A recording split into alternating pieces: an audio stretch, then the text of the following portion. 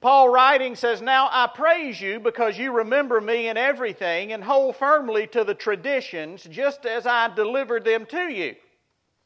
But I want you to understand that Christ is the head of every man, and the man is the head of woman, and God is the head of Christ. Every man who has something on his head while praying or prophesying disgraces his head. But every woman who has her head uncovered while praying or prophesying disgraces her head. For she is one and the same as the woman whose head is shaved. For if a woman does not cover her head, let her also have her hair cut off. But if it is disgraceful for a woman to have her hair cut off or her head shaved, let her cover her head. For a man ought not to have his head covered, since he is the image and glory of God, but the woman is the glory of man. For man does not originate from woman, but woman from man. For indeed, man was not created for woman's sake, but woman for the man's sake. Therefore, the woman ought to have a symbol of authority on her head because of the angels. However, in the Lord, neither is woman independent of man, nor is man independent of woman. For if the woman originates from the man, so also the man has his birth through the woman, and all things originate from God. Judge for yourselves. Is it proper for a woman to pray to God with her head uncovered? Does not even nature itself teach you that if a man has long hair, it's a dishonor to him? But if a woman has long hair, it is a glory to her, for her hair is given to her for a covering. But if one is inclined to be contentious, we have no other practice, nor have the churches of God. Well, after spending considerable time studying this passage this week, I've come to several hard, fast conclusions. Conclusion number one, you guys aren't paying me near enough. We have got to renegotiate this contract, huh? Because this changes everything. This is one of these texts that I call a no-win text for the preacher. Because just as sure as the world, somebody today is not going to like what I say. There are going to be some for whom I am too liberal. There are others for whom I'm going to be too conservative. There are some whom I am going to be too literal in my interpretation. There are others for whom I'm going to be too figurative. So let's just put it on the table today. We're probably not going to end up agreeing over this, but I hope we can pull some principles out that will help us in our pursuit of what it is that Paul has as his North Star as he writes this particular text. Now, one thing that is certain that the scholars agree on about this text, scholarship is pretty much unified over the fact that this is probably the most difficult text in the entire New Testament. Would y'all agree with scholarship at that point? All right, good. All right, Jesus says, agree with your adversary quickly while there's still time. So I'm glad we at least agree on that. Now, that might be the last point of agreement. I don't know, but here we go. So, what do you do when you come to a text like this? Well, you break out your whiteboard. That's what you do. Because let me establish a few things that I think will help us as we move through this text and try to extract these eternal principles. That's what we're looking for. So, let me take you to Hermeneutics 101 with Dr. Allen. Here we go. If I can keep this board from turning over, even the board wants to get out of here today. And I can draw something like this right in the center of this board. And I want you to look at this as if you were looking through a scope. And everybody knows when you look through a scope, what you see is this symbol, and these are called crosshairs. Now, if you have a target in mind, where do you want your target? You want your target right here.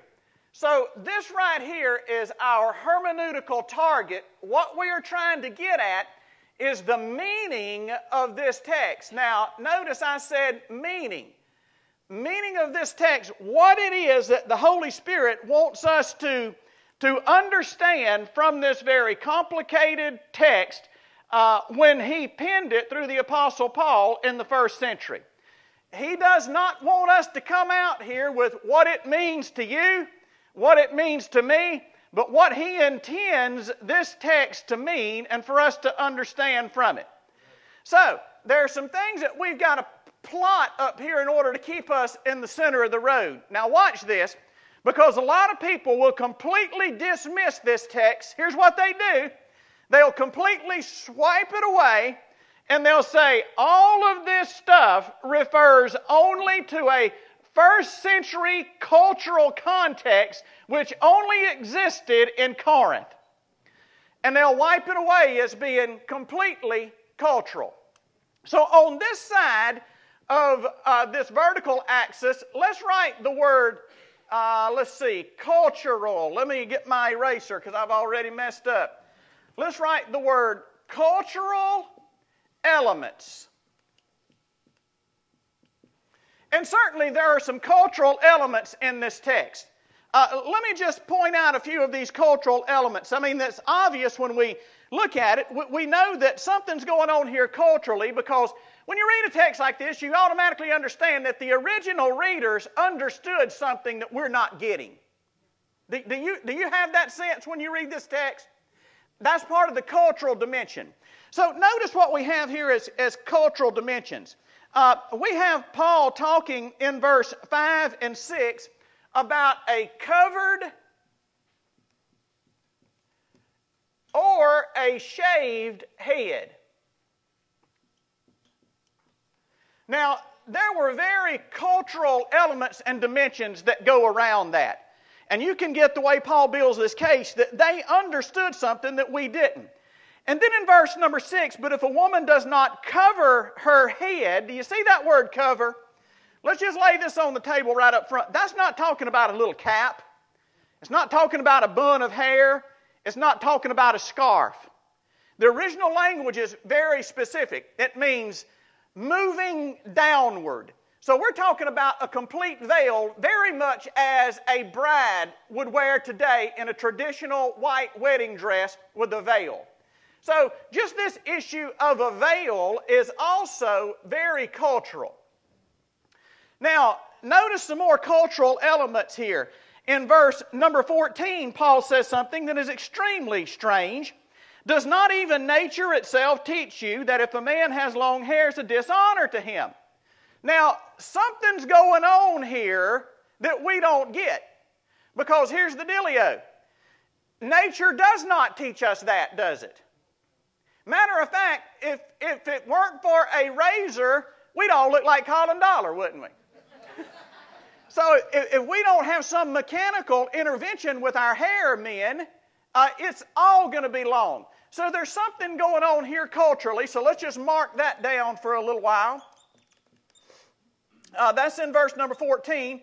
Then in verse number 16, check out this, because when we're looking for cultural elements in a text, we're looking for something that would tie it very specifically to the culture and time of the first century. So check out verse number 16. Look what he says. If one is inclined to be contentious, we have no other practice, nor have the churches of God. So he's talking about the churches in that first century time. So very much a cultural issue. Now also, behind this entire scene, you're going to find that we have culture as it relates to just coverings and not having coverings. We'll point out in just a little while. So on this side we have our cultural elements. What is the opposite of cultural elements that we must use to balance out a text like this and to find out exactly what's going on in it? Well, on this side what we have is eternal, or we could call them universal elements. And those things define when the author is pulling himself out of a first century context and making his case based on something that's not tied to time or culture. Now, do you see any of those in that text? Well, we sure do. Notice with me what it is that Paul says in verse number 3. I want you to understand that Christ is the head of every man, and that the man is head of the woman, and God is the head of Christ. You see what he just did? He just used the Godhead as part of his argument. Now, would you agree with me that that's an eternal element here? So there's something going on that is eternal. We can't wipe this thing away, as some guys do, because they don't want to deal with it, as being completely cultural. So the fact that Paul brings the Godhead into it. Now, notice what else he does in verse 8. He says, "For man does not originate from woman, but woman from man." So how does this lift it out of the first century context? Because Paul appeals all the way back to what? To creation. So again, we're getting some universal dimensions now to balance out these cultural elements on one side. And then again, check this out. We can use the same one over here because the churches.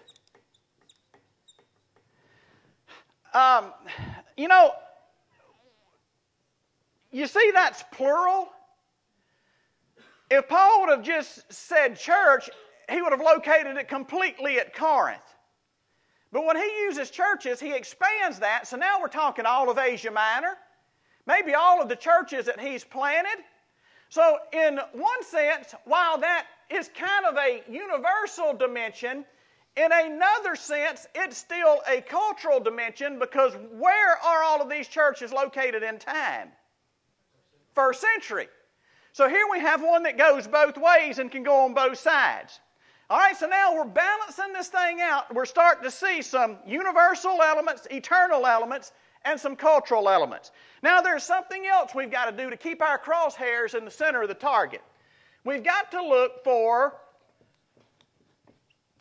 theological conflicts.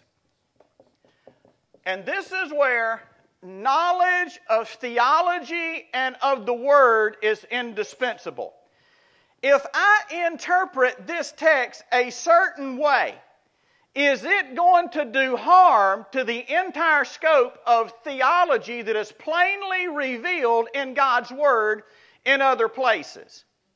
So if we take a literal approach to this text and we say, ladies, if you're going to lead worship in here, then Sandy and Kaylin and who else was in worship this morning? Tiffany and Haley, who gave announcements. You'll find a veil back here behind the curtain. Y'all must put this on. I mean, if you're going to go literal, that's the only thing you can say. Right? All right, so is that, if we interpret literally like that, does that pose any theological conflicts? Why, yes, it does. Randy read our scripture this morning. By the way, your hair is far too short. You can't read scripture anymore unless you grow that out, or if you get Tiffany's veil. You see, that's a literal approach. Now, does that legalistic approach do harm to theology? Well, what was the text that Randy read this morning? You see, the plain teaching of Scripture is that an eternal God cares very little about outward realities. He cares very little about what type of fabric you have on and where you have it placed on your body. Because God doesn't look at the outside, but God looks at what? I mean, isn't that the plain teaching of that passage? Here's another thing. We know in the entire Pauline corpus, that means in everything that Paul has written, do you know that Paul never, in any other place, preaches to the outer man? What does Paul always preach to and apply his teaching? To the inner man. I can show you that over and over if time would allow us this morning. So Would a literal interpretation of this do any harm to plain theological concepts in other places? You better believe it would. So I can't do that. And we can't do that with our interpretations, because we'll have a big problem if we do that. So now, what is it that holds this bottom crosshair into place? It's what is known as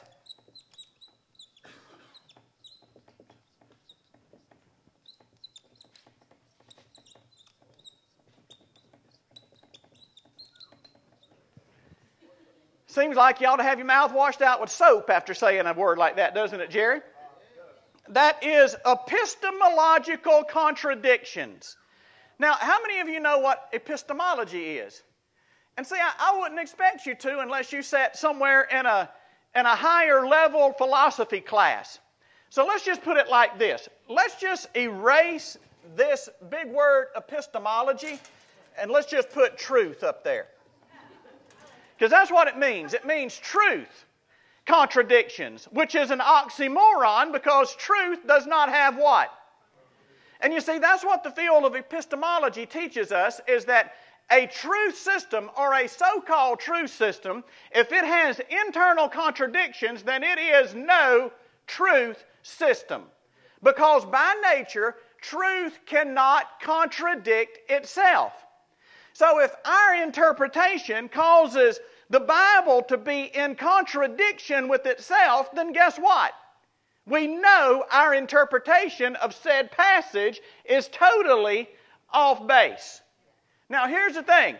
If all of these points of the crosshair don't hold tension, then here's what's going to happen. You're going to shoot high and right. If they don't hold tension, you're going to shoot low and left. And I want to tell you, there's a lot of folk who are high and right, low and left when it comes to this text. Now, I'm not here to tell you that I've got it 100% figured out, but we're going to use this to hold our target to the center. That's our goal, all right? So now let's check out these epistemological, or these truth contradictions. If we accepted this thing at face value, would it indeed cause us to have truth contradictions? And I say absolutely it would. So now, Stop it on pause right there, and now let's get into our message, because here's our subject. Our subject is culturally appropriate public worship. See, Paul's been dealing with private areas in the lives of believers up till now, but now he shifts to public concerns in his letter to the Corinthians. And here he's talking about public worship. And it's all about being culturally appropriate in our public worship. Now, here's the thing. Is it possible for us to be culturally inappropriate in our worship? And it sure is. As a matter of fact, we are highly sensitive to this on the mission field. We strain every nerve as outsiders to be culturally appropriate. For instance, when I take a short-term team into a Quilombola village where we have a church established, one of the things that I'm going to say is, now men, here's what's culturally appropriate. You have on a pair of long breeches. They can be like these. They can be jeans in nature. They can be some type of closed-toe shoe. And just a golf shirt. That's all you need to wear, and you'll be culturally appropriate. Now, ladies, I want you to know that this doesn't say anything about their theology. It says something about their culture, that these Quilombola ladies are going to dress up when they come to church. They just do. They're going to slick up. So they probably going to have on some type of dress, some type of skirt, and if you want to fit in, that's probably what you need to wear as well. We have no problem in doing that at all for the gospel's sake. But it seems like when we get home, we could care less about our own culture, and it's almost as if we tell everybody who don't like what we have on, hey, I got a word for you. And there it is, whatever that means. I've just seen people do it. I don't know what it means. Maybe that was culturally inappropriate right there, huh? Probably was, but here we go. So why is it that we have this haughty attitude about our own culture, but we have a very respectful attitude when we're in a foreign culture? Now, he's talking here again about public worship. That means when the church comes together. Now, why does Paul spend time on public worship? And can I say this to you? It's because there may be no greater witness to the reality of who God is than what folks see demonstrated in our public worship services. Now, Paul's going to be very specific with that when he gets into chapter 12 through 14 when he's talking about spiritual gifts. And here's what he tells the Corinthians. He just comes completely out and says, what if a lost man comes into your public worship service and y'all are all babbling in these ecstatic utterances y'all call tongues? He said, what is the lost person going to think? And he answers his question. He says, they're going to think y'all all mad. Huh? So it is true that our witness to the reality of who God is put on public display in our public worship services. So let's just stop right there and go grow Grace Group for a minute. What is your public worship saying to other folk about God? Hey, for some of us, our public worship may be saying God's not worth the trouble. Because we only seem to get up and get at it in a very inconsistent pattern. To others, it may say, that God is frivolous. He really doesn't matter. Public worship is, make no mistake about it, public worship is a powerful witness. So check out what it is that Paul does here now as he talks about our worship being culturally appropriate, because it ought to be. Hey, our worship here in Bonifay, Florida ought to be just as culturally appropriate as it is when we're in a Quilombo village in the backside of the jungle in Brazil. Because here's what it's about. Paul just taught us about putting other people first. So you see, I don't want to do anything in public worship that offends or causes someone else to stumble. Now, Jerry had a great solution for this morning. He said, preacher, you're always wondering why folk visit one time and never come back. He said, you keep preaching texts like this and you're going to answer your own question. So maybe. It's all right if the word is offensive, but look, you don't want to be. And I don't want to be. And there are some things within our culture that people are sensitive to, and it would be sinful of us if we maybe weren't offending God in these actions, but we are offending other people. See what I'm saying? And that's what Paul is getting at in this passage. So let's check this out, and I'll finish this one when I get to the right spot in this outline. So culturally appropriate worship, what is it? Hey, you may want to put in parentheses, how should I act in church?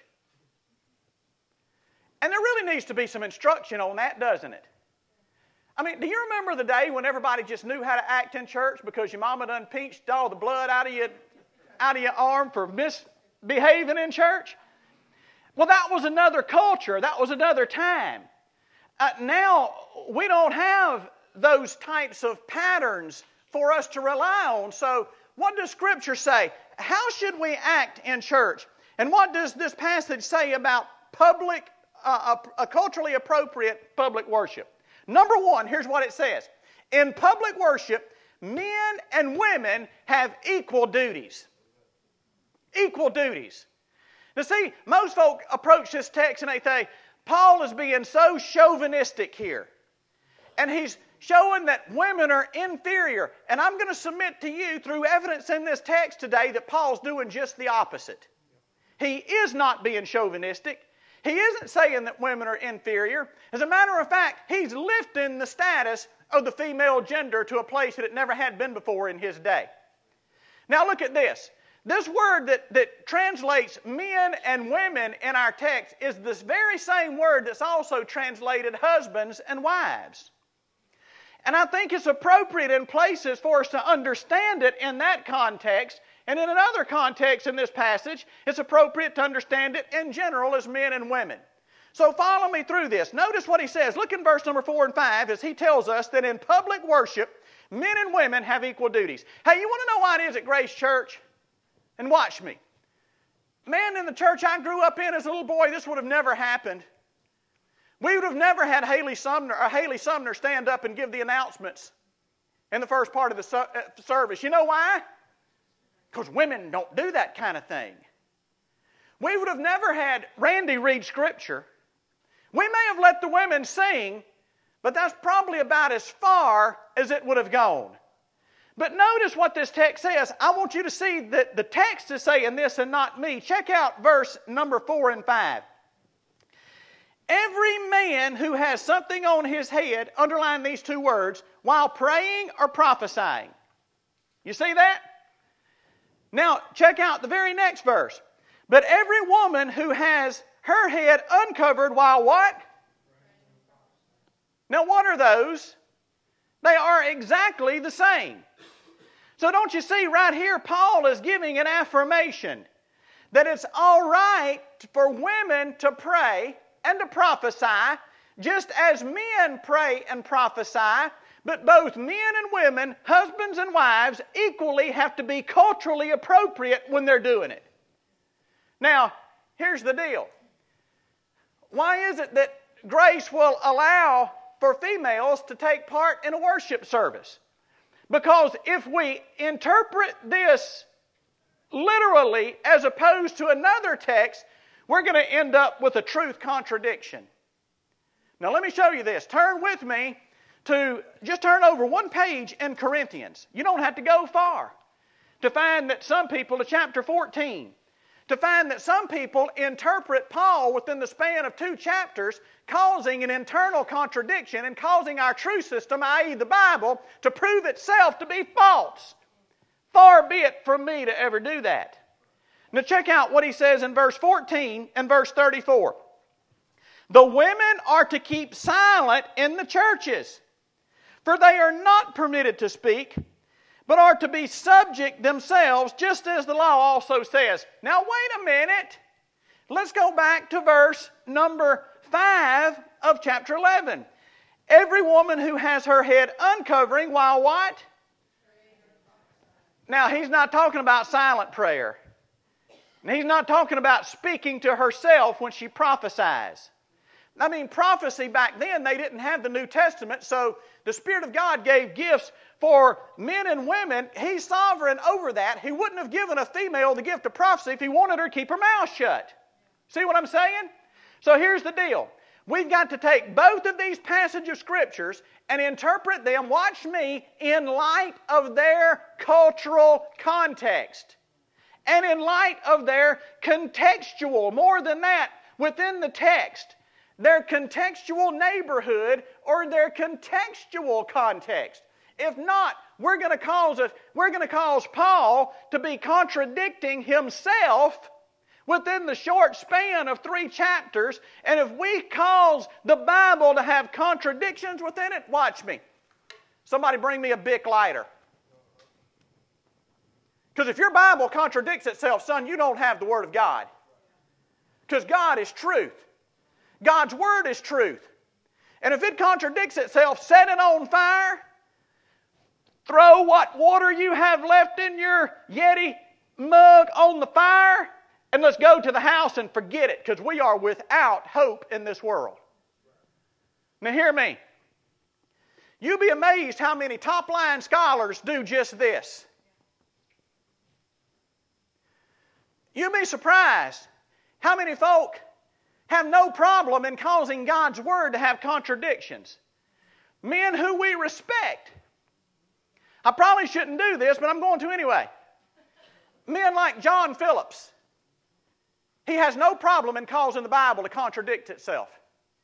Men like John MacArthur. Men like John Piper. Men like John Wilson, however, do not do this.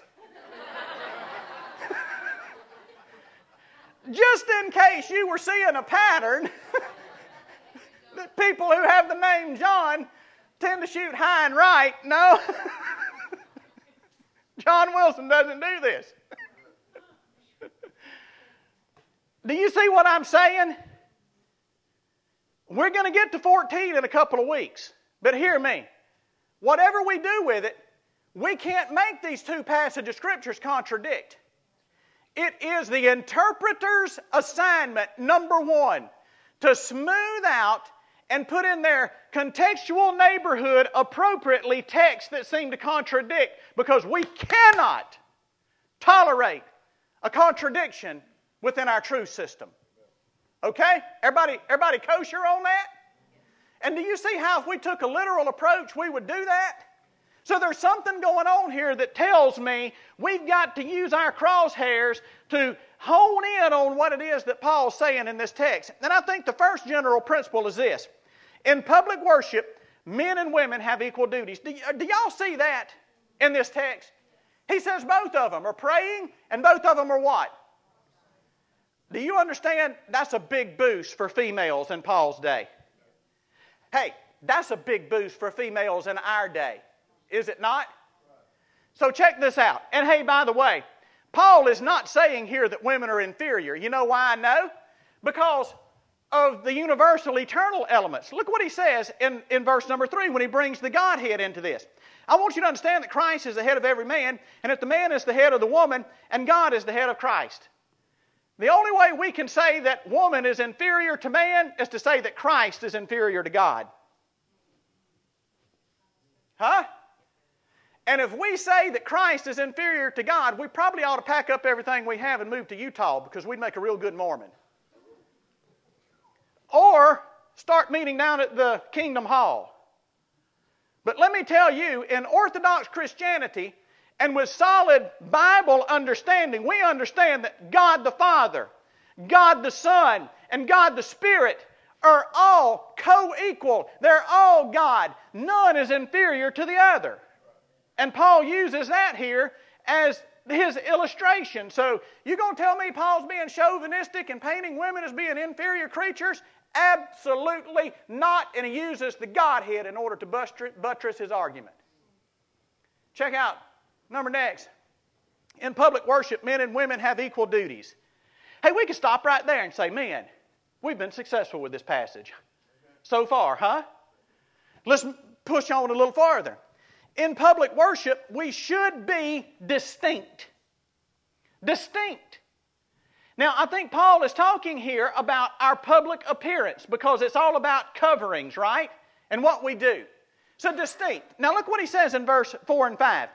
Every man who has something on his head while praying or prophesying disgraces his head. But every woman who has her head uncovered while praying or prophesying disgraces her head, for she is the one and the same as the woman whose head is shaven. Now, watch this. Here's what Paul is saying. And it's against the backdrop of men in that culture wearing a head covering and ladies in that culture shaving their heads. So this is very cultural. But now here's what Paul is saying. Here's how it disgraces God. Have you ever wondered about that? Because, hey, watch me, guys. This goes a little bit farther than the Southern gentleman common courtesy of taking your hat off when you come into a building. This is not what he's talking about. In that first century context, who was it that always wore a hat when they were in some type of cultic religious service? Who? Not the priest. Who said it? Jews. You say that, Jerry? Gold star, Jerry, come here to me. Look at you.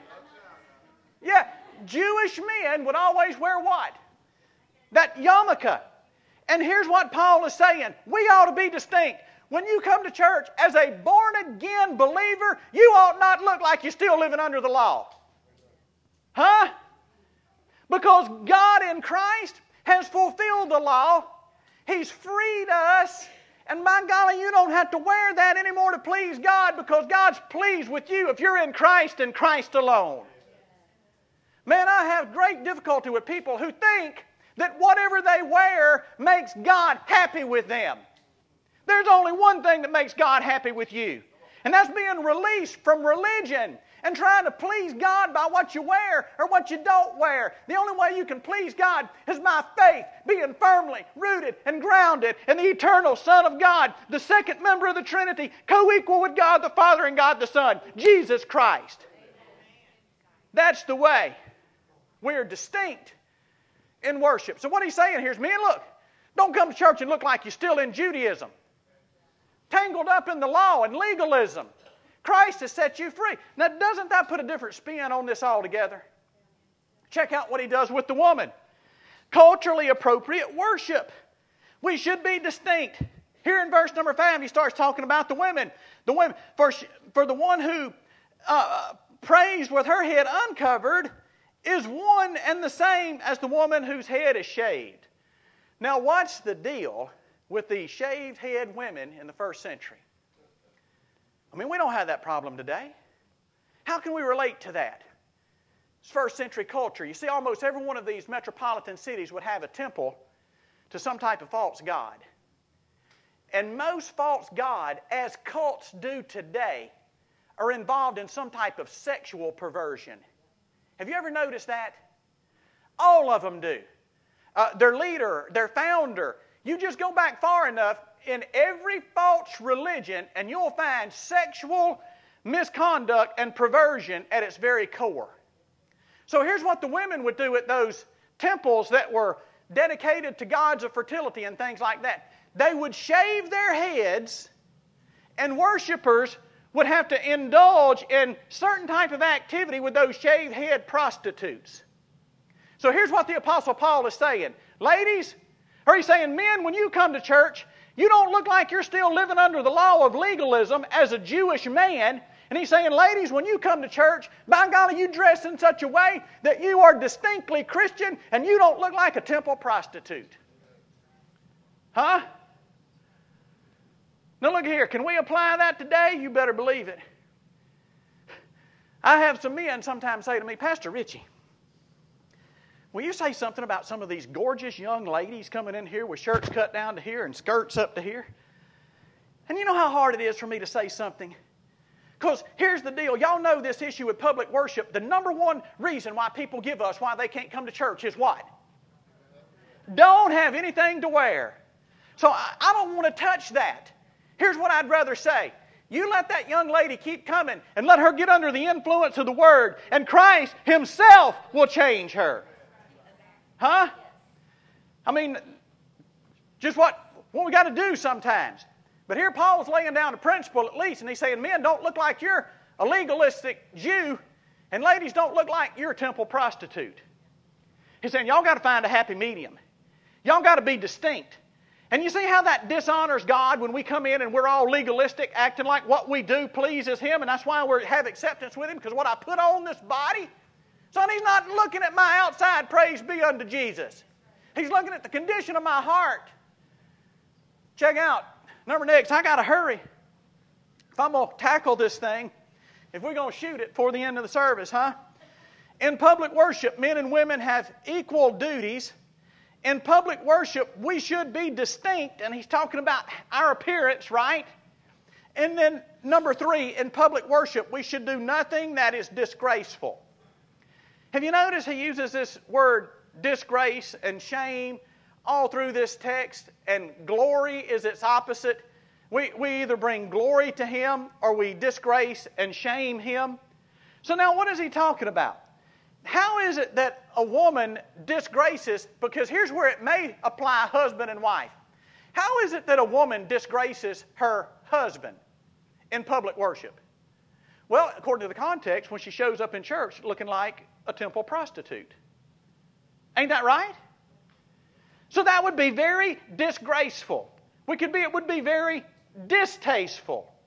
So men, if we have something on our head, we are disgracing, because what we're saying basically is the cross wasn't good enough. I've got to do something to help find acceptance in God, and I find acceptance in what I wear. Find acceptance in God. And son, that's a disgrace to get. That is a spit in the face of the cross of Jesus Christ. Are you with me? So that's where Paul's talking about being disgraceful. Man, if Heather was one of those that dressed like that, it would reflect on me, would it not? Folk began saying, Pastor, why is your wife dressing like a dang prostitute? And to be a disgrace. So Paul's just speaking practically here.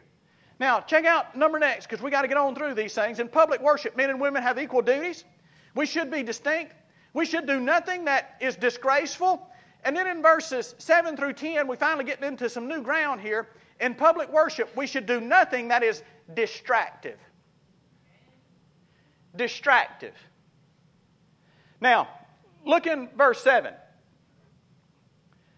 For a man ought not to have his head covered, since he is the image and glory of God. You see those two words?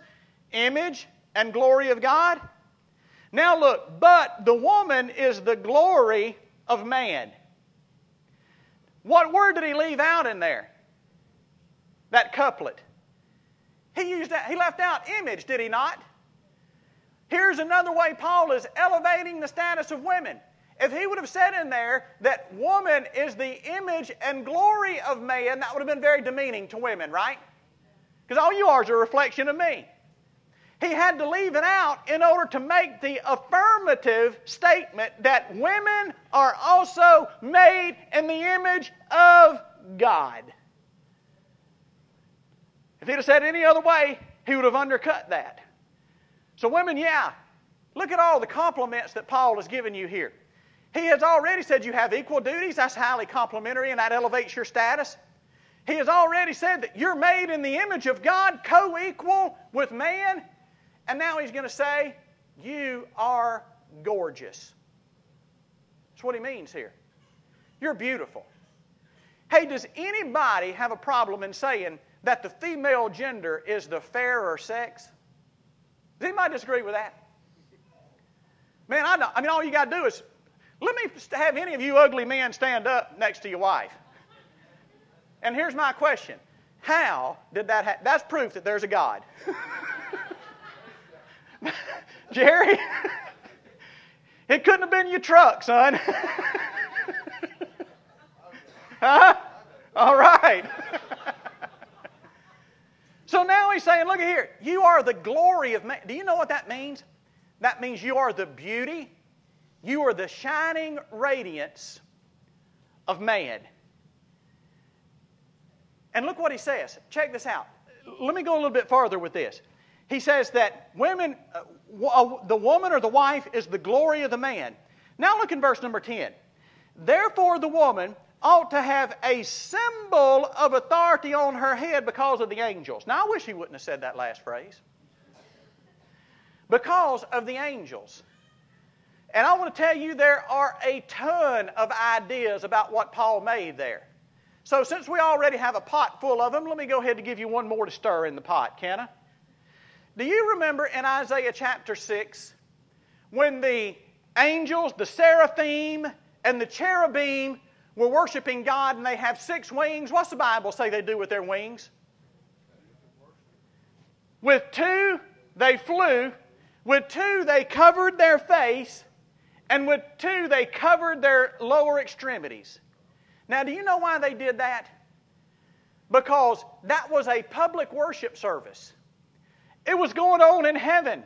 And those cherubs and seraphs that were all around the throne, they didn't want anybody else who was looking to be distracted by their grandeur. Because they're some marvelously beautiful and wonderful creatures. So in humility, they would cover up. And can I say, this is what Paul is saying to you ladies? He's saying, y'all are so dang beautiful. Y'all are such the fairer gender. Until if you're not careful, there are going to be some men who get distracted in worship service because they're not focusing on God, they're looking at you. Now, men, can we just be honest? No, we can't, because y'all get in trouble. You're sitting next to your wife. But you know, that does happen sometimes. That's why we've got to be very discreet and make sure. And I heard just the other day, one of these, what do you call these pom-pom girls? Cheerleaders. She's a cheerleader at you see that? See, that wasn't very demeaning. I'm just trying to get this word in my head. It was a cheerleader at LSU that she's a millionaire. Because it was on the news. She got some website where she has all these poses, and they interviewed her on the news because the college don't know how to handle this. They've never had this type thing happen before. And here's what she said. She said, my website is very tasteful. Even though I'm in negligee, It is very tasteful. And if someone looks at me half nude and they turn that into something sexual, that's not my problem. That's their problem. Lady, you're wrong. Huh? Now, I understand what she's saying. But at the same time, if she was a believer, that would be wrong. Because anything that I do that causes somebody else to stumble, we just came out of that in chapter number 10. That's wrong. Is that right? So in public worship, listen, we should do nothing that's distractive. And look, this goes for men too. I'll never forget when Heather and I were in seminary and we went to this church and we had a minister of education. And that dude was just a psycho. He'd come to church sometime in a silk purple suit. And he would sit on the platform in front of 2,400 people, and I couldn't hear what the preacher was saying because his suit was so loud. I wanted to say, you ding dong, get that suit off. What's wrong with you? He didn't have a country boy card, Jerry, I promise you. He did not. You see, that's distractful. And we should do nothing that's distractive. Now, let's just talk about this for a minute, because the context here, Paul's talking about women distracting folks with their beauty. But there's a whole lot of other ways that folk get distracted in church, right? Man, listen. It's what ought to be one of your goals. If your witness and public worship and our collective worship is important, then we ought to make sure that we do nothing that's distractive. And can I say to you, if you're an old man like me, and you're a prostitute the size of a basketball, and you got to go to the bathroom about every 5 minutes, sit on the back.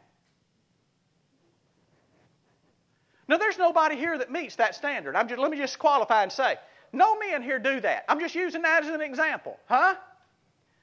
Because here's what happened. If you're sitting up here with Katie, and we're involved in a worship service, and it's a very serious moment where God is focusing the attention on Him and what He's doing, and you get up because you're about to wee-wee in your britches, you just killed it. And now nobody's looking at God anymore. Nobody's thinking about God. They're wondering what the heck you're doing. And can I say to you as a preacher, I can preach through anything. You will never notice it get to me. But when somebody gets up and goes, I might as well quit talking. You know why? Because there's 250 eyes that leave me, that leave God, and go to that person.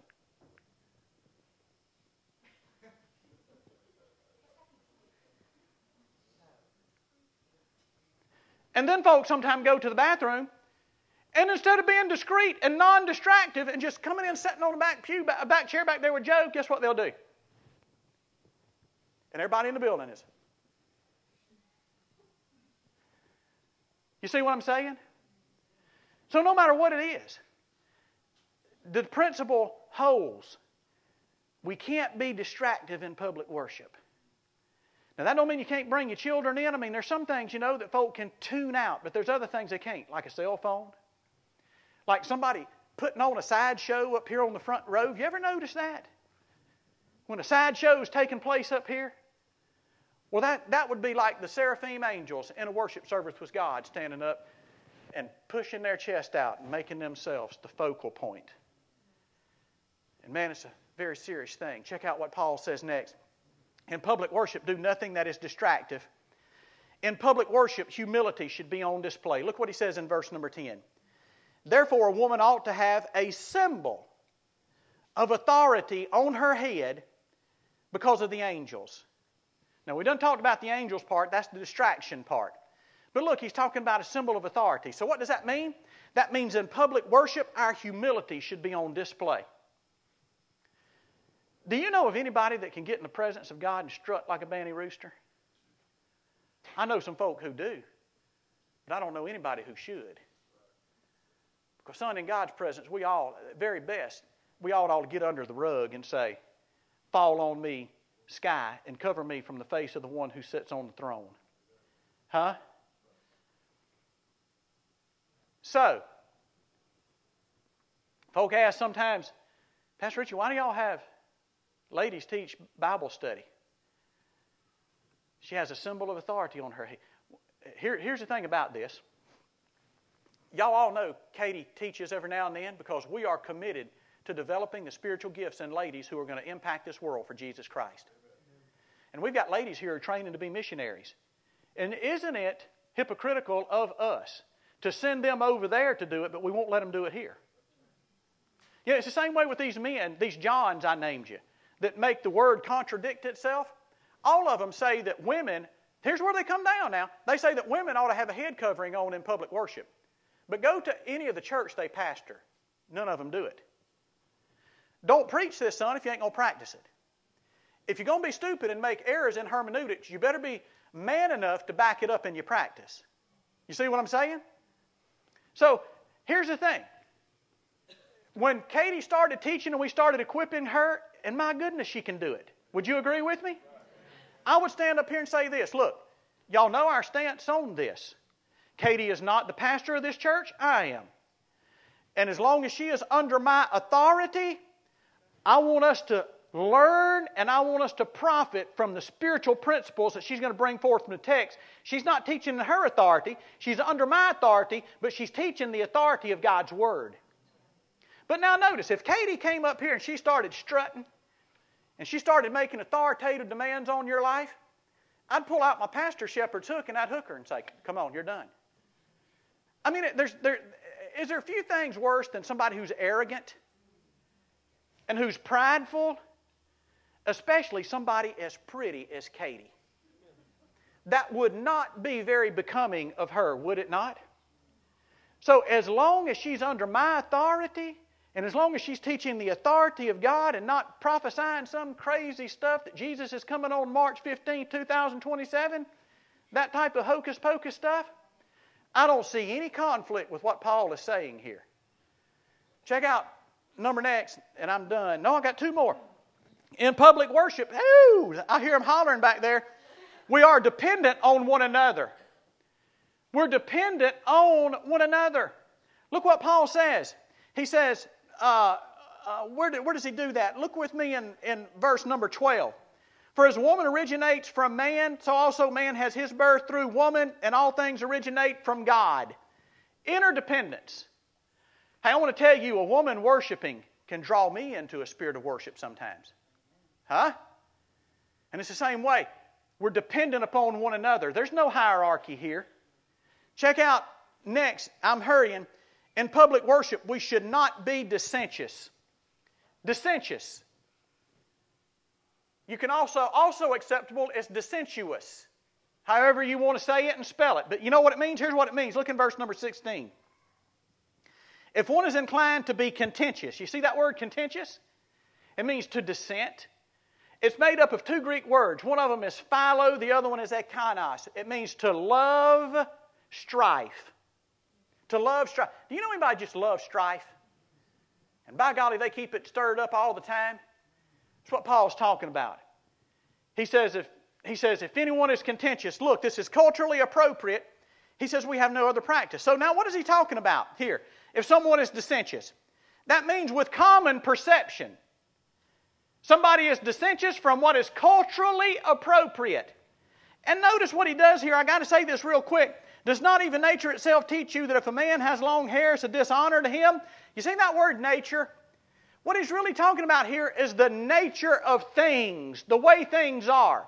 So I think that moves us out of the realm of whether we have a haircut or whether we don't. It moves us into how things are generally understood. Hey, do y'all remember the hippie movement? What was the hippie movement marked by? Long hair on who? And what did that long hair symbolize? Rebellion. I'm disagreeing with everything in society against the establishment, and the mark of it was long hair. You see, that was dissentious. That was being a rebel. Now, we may not have that today. Watch this. I haven't prompted either one of these, so I might get in trouble. Colin, if a young man comes to BCF and makes application to be a student at BCF, and he's got long hair, you have a problem with that? You don't have any problem with that at all, do you? Hold that thought. Hey, Mr. Monk. Me and you in the same boat here, huh?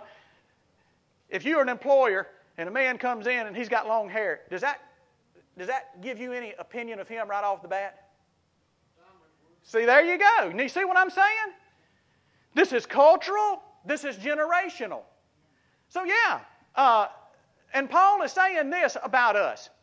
He's saying, if it's going to offend somebody, men, then you don't do it. Huh?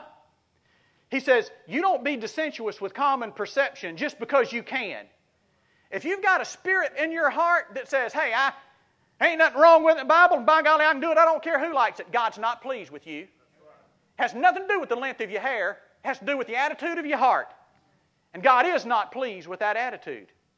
So notice, number one, he says, we shouldn't be dissensuous with common perception, and finally, with common practice. I mean, what is normal practice? Well, we know in our culture what churches normally do. And that's what Paul's talking about here. Notice, he doesn't give an authoritative word from God. He refers to the practice of all the churches. We have no other practice, nor have the churches of God. So he's given us some real good guidelines here, guys, about what is culturally appropriate in public worship. Now look, we put a crosshair on the board, and we held it in tension with a whole lot of different exegetical principles. And by golly, I think we're getting at the heart of it. And if we're off, get this, it's not on you, it's on me. You see, that's the pastor's responsibility. So just know that if you disagree with this very peripheral issue, it's not on your head, it's on my head. And that's the weight, that's the responsibility of being the pastor. And if a pastor's not willing to accept those responsibilities, then he may ought to find another job. So here's what I want you to do. I want you to shoot and hit right in the middle of the target. How is God pleased with me? And here it is. It's not by anything you have on or anything you don't have on. It's by your relationship through faith with Jesus Christ as your Savior. Would you stand with me, please? Father in heaven, thank you for your word.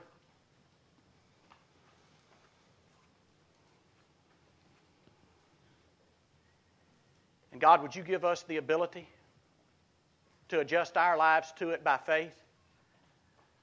Because we know that you were as equally concerned about our public worship as you were with those believers in the first century.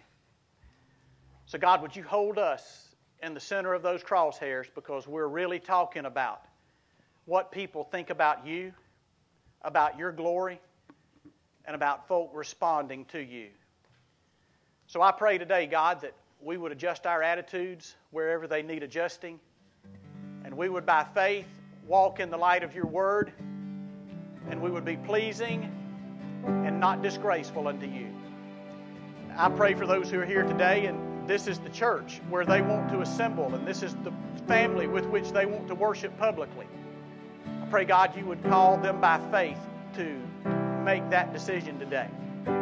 I pray for those who are here today that have been depending upon what they do to please you rather than their relationship with Christ. I pray today, God, that you would call them to yourself. God, whatever you have said today, may we respond in a way that's pleasing and honoring, brings glory to you. And we pray it in Jesus' name. Amen and amen. Dr. John Wilson's on one side, Colin Dollar's up here on one. If God has said something to you today and you need to, by faith, adjust your life to Him, these men love